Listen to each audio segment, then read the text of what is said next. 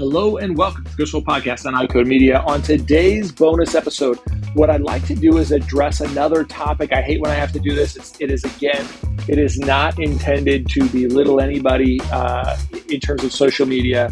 I think it's just better for us to have these more in-depth conversations here where I can articulate a number of points quickly than one-liner replies on social media. I just think that doesn't add to the complexity of the types of things we're trying to address within iCode as effectively. So there was a post on social media, and I'm not sure where this came up or what this misunderstanding occurred, but that post was asking, hey, I just got an email that said anytime, quote, anytime you have a patient that qualifies for a major elective surgery, even if they don't want to get that surgery, you can bill a 99204, 99214. So again, I'm not sure where this came from, but wherever it came from, whatever email this person saw, I think this is an oversimplification and a misunderstanding or a misrepresentation of what is specifically stated in the American Medical Association 2021 and 2023 documentation guidelines. And so in any event, I think the bottom line here, as always, is documentation is key in order for you to correctly apply those guidelines. So you can't just think that somebody's going to be able to know what you did if you don't document appropriately. You all know that, but I think it's important in this case. So I'll also remind you that oftentimes I see people putting this kind of stuff out, whether it's social media or other publications, and the entire intent is to generate more revenue. This pays more than that, so do this. Or that is going to generate more revenue than this, so we're going to do that. That's not really the ultimate purpose of our codes. And that's definitely not the ultimate purpose of iCode. And what we want to do is help optometric practices understand their services and apply coding correctly so that you can remove barriers to take the best care of the patients that are in your chair. Two, I want to make sure that you're ensuring compliance. So you're safe, you're comfortable, you know that if somebody were to look at your chart, you'd be happy, you'd be safe, and you wouldn't have to pay back money that you are already paid. We want to reduce coding errors. And then the last thing we want to do, obviously, I'm not trying to flip this the other way, but the last thing is when you do all those things, you will then reap the benefits of optimized revenue. You'll improve your revenue because you've done the right things. You're not just improving your revenue and then doing everything else afterwards. So I think that's the order that I want you to think about this. I know most of you think about it that way. That's how we think about it.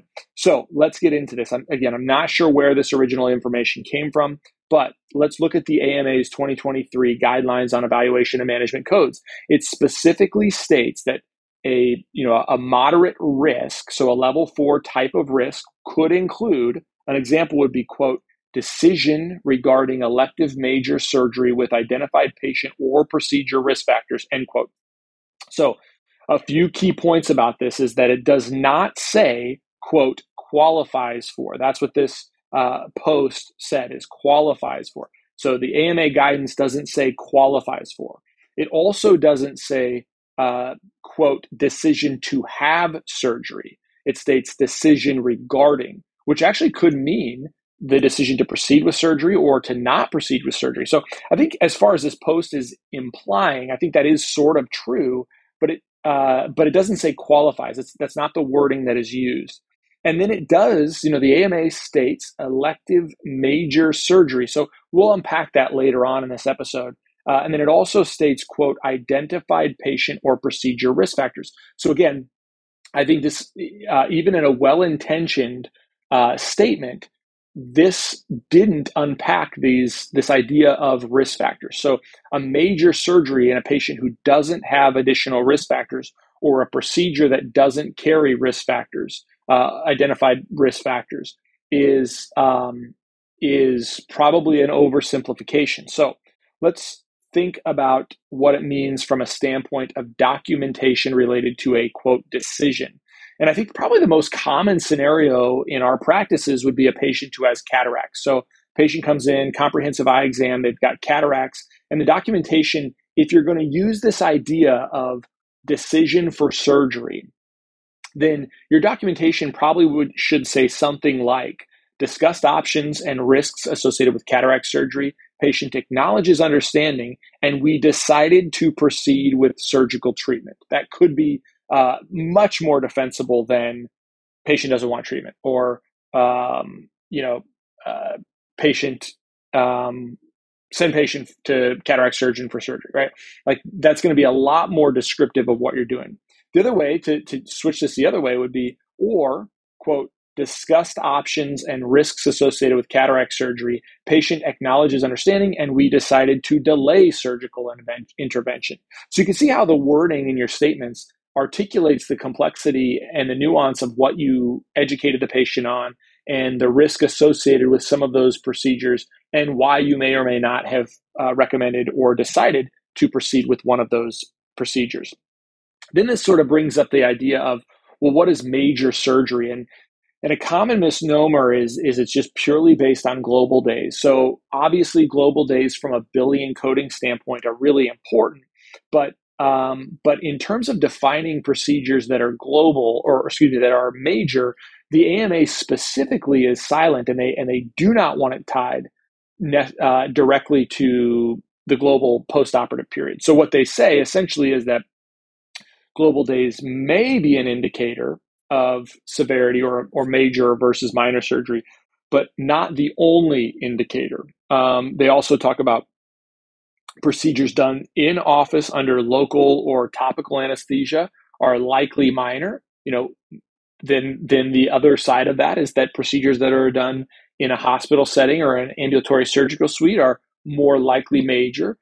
Procedures that are done under general anesthesia are more likely major procedures. So I think those are the kinds of things to tease it out. I think the bottom line is here, do we think about cataract surgery as a major or minor procedure? I think by all of these accounts, right? So obviously, global days may be an indicator. Our global days there are 90. That would be a major type of global. It also kind of aligns that we're not just using local or topical anesthesia. Sometimes we're using blocks. Sometimes we're using oral anesthesia in order to do it. Maybe it's not a complete, general anesthesia, but it's sort of a twilight anesthesia.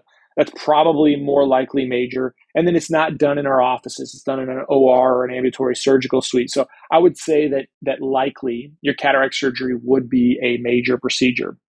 And then what about additional risk factors? So what does identified patient or procedure risk factors mean? And really, you're just documenting risk factors. So if we're talking about cataract surgery, then an example might be that the patient is a steroid responder, right? So your description of the patient, discussed options for cataract surgery, patient options and risks associated with cataract surgery, including potential for IOP spike due to patient history of steroid response, right? Those kinds of complexities within the nuance of your documentation makes it a lot easier to justify how you arrive at those codes under an audit.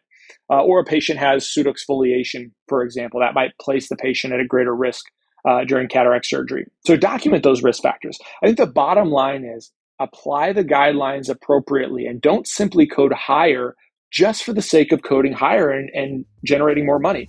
I clearly want you to generate more money in your practice, but deliver the best care for your patient. Document the care appropriately, understand the coding guidelines, and then reap the financial rewards.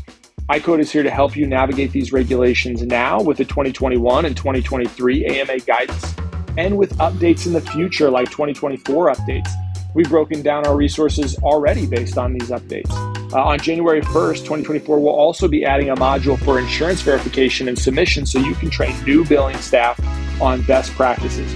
We've received great feedback on our beta version of this module, where one of our subscribers specifically used it to completely train a brand new virtual assistant to perform insurance submission in-house, which resulted in thousands of dollars monthly savings by returning this process to their control. So thanks to all of you who have been subscribers. Thanks to those beta testers out there.